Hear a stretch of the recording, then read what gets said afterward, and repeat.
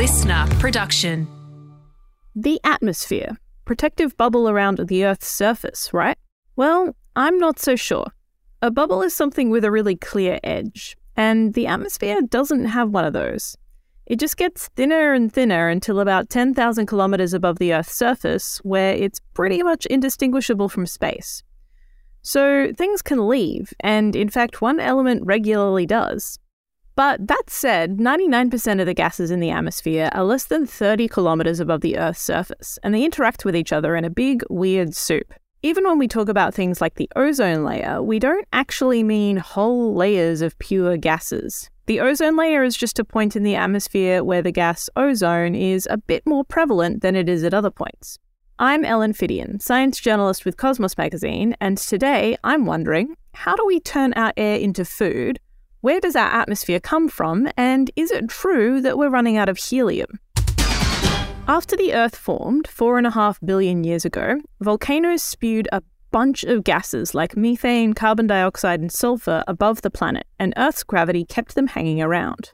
Earth marinated in this carbony soup for another 2 billion years, during which it formed life, and then, because of that, a thing called the Great Oxygenation Event burst onto the scene.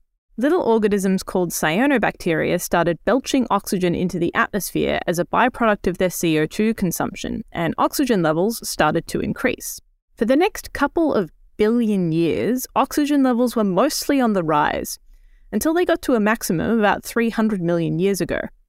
Then, lots of fires, which consume oxygen, and living organisms that breathe oxygen in, started bringing the numbers down again to our current levels.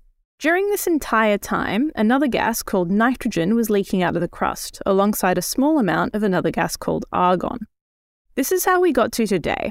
Our atmosphere is made up of just over 3/4 nitrogen, a bit more than 1/5 oxygen, and a little under 1% argon. The rest, which is under 0.05%, is other stuff.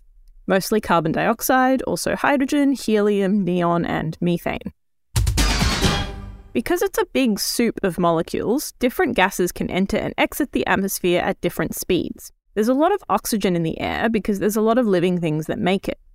There's a lot of nitrogen in the atmosphere because nitrogen molecules are super stable and don't react very much at all. They just hang around in the air, being ignored by everyone who is a fertilizer manufacturer. More on that in a minute. Argon is even less reactive than nitrogen, so it hangs around invisibly too. But those smaller trace gases do react with other stuff. That's why they're only there in small amounts. Methane, which is a potent greenhouse gas, only stays in the atmosphere for a decade or two, because it reacts with a byproduct of water vapor called hydroxide, turning into carbon dioxide and water. Actually, hydroxide cleans up a lot of the trace greenhouse gases in our atmosphere. Some researchers call it atmospheric detergent because of this.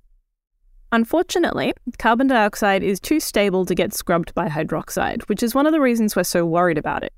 While it does get drawn out of the atmosphere via other processes like trees, the ocean, and some rocks, we're pumping CO2 into the atmosphere way faster than it can naturally come out. You might hear climate change deniers bleating about how the atmosphere is only 0.04% carbon dioxide, and this is true.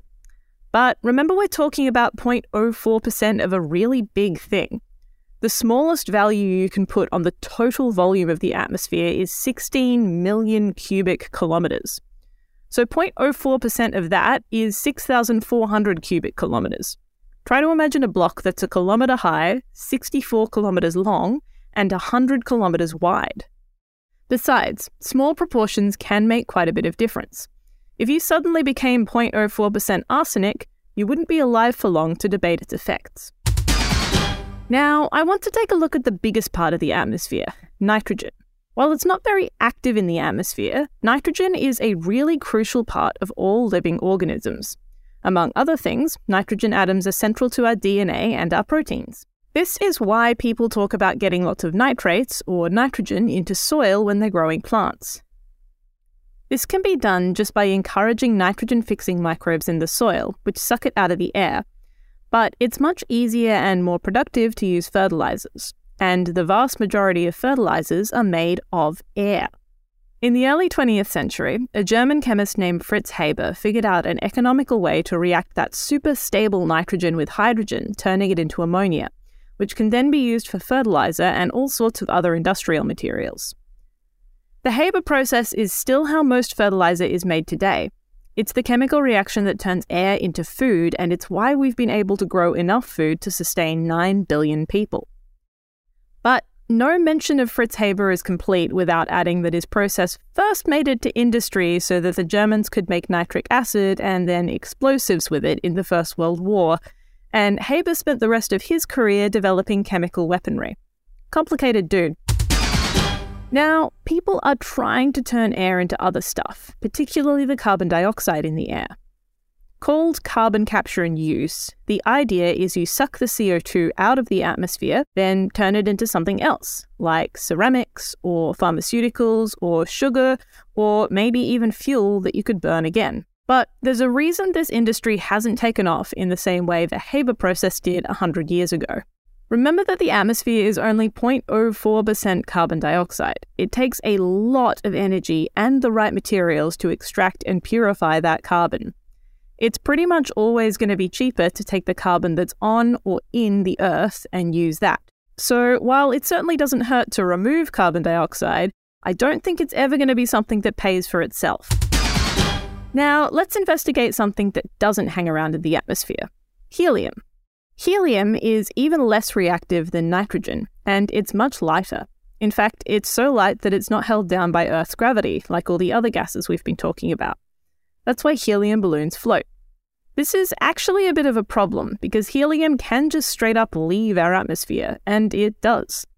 We mine helium from underground to use it in medical devices like MRI scanners, also nuclear reactors, and a few other important things, including cool space balloons. And when we're done with it, it floats away. It's the only truly non-renewable resource. But for now, there's way more helium under the Earth than we could use in several decades, and while mining it is kind of tricky, we're not set to actually run out of it anytime soon. I'm much more worried about carbon staying in the atmosphere than I am about helium leaving it.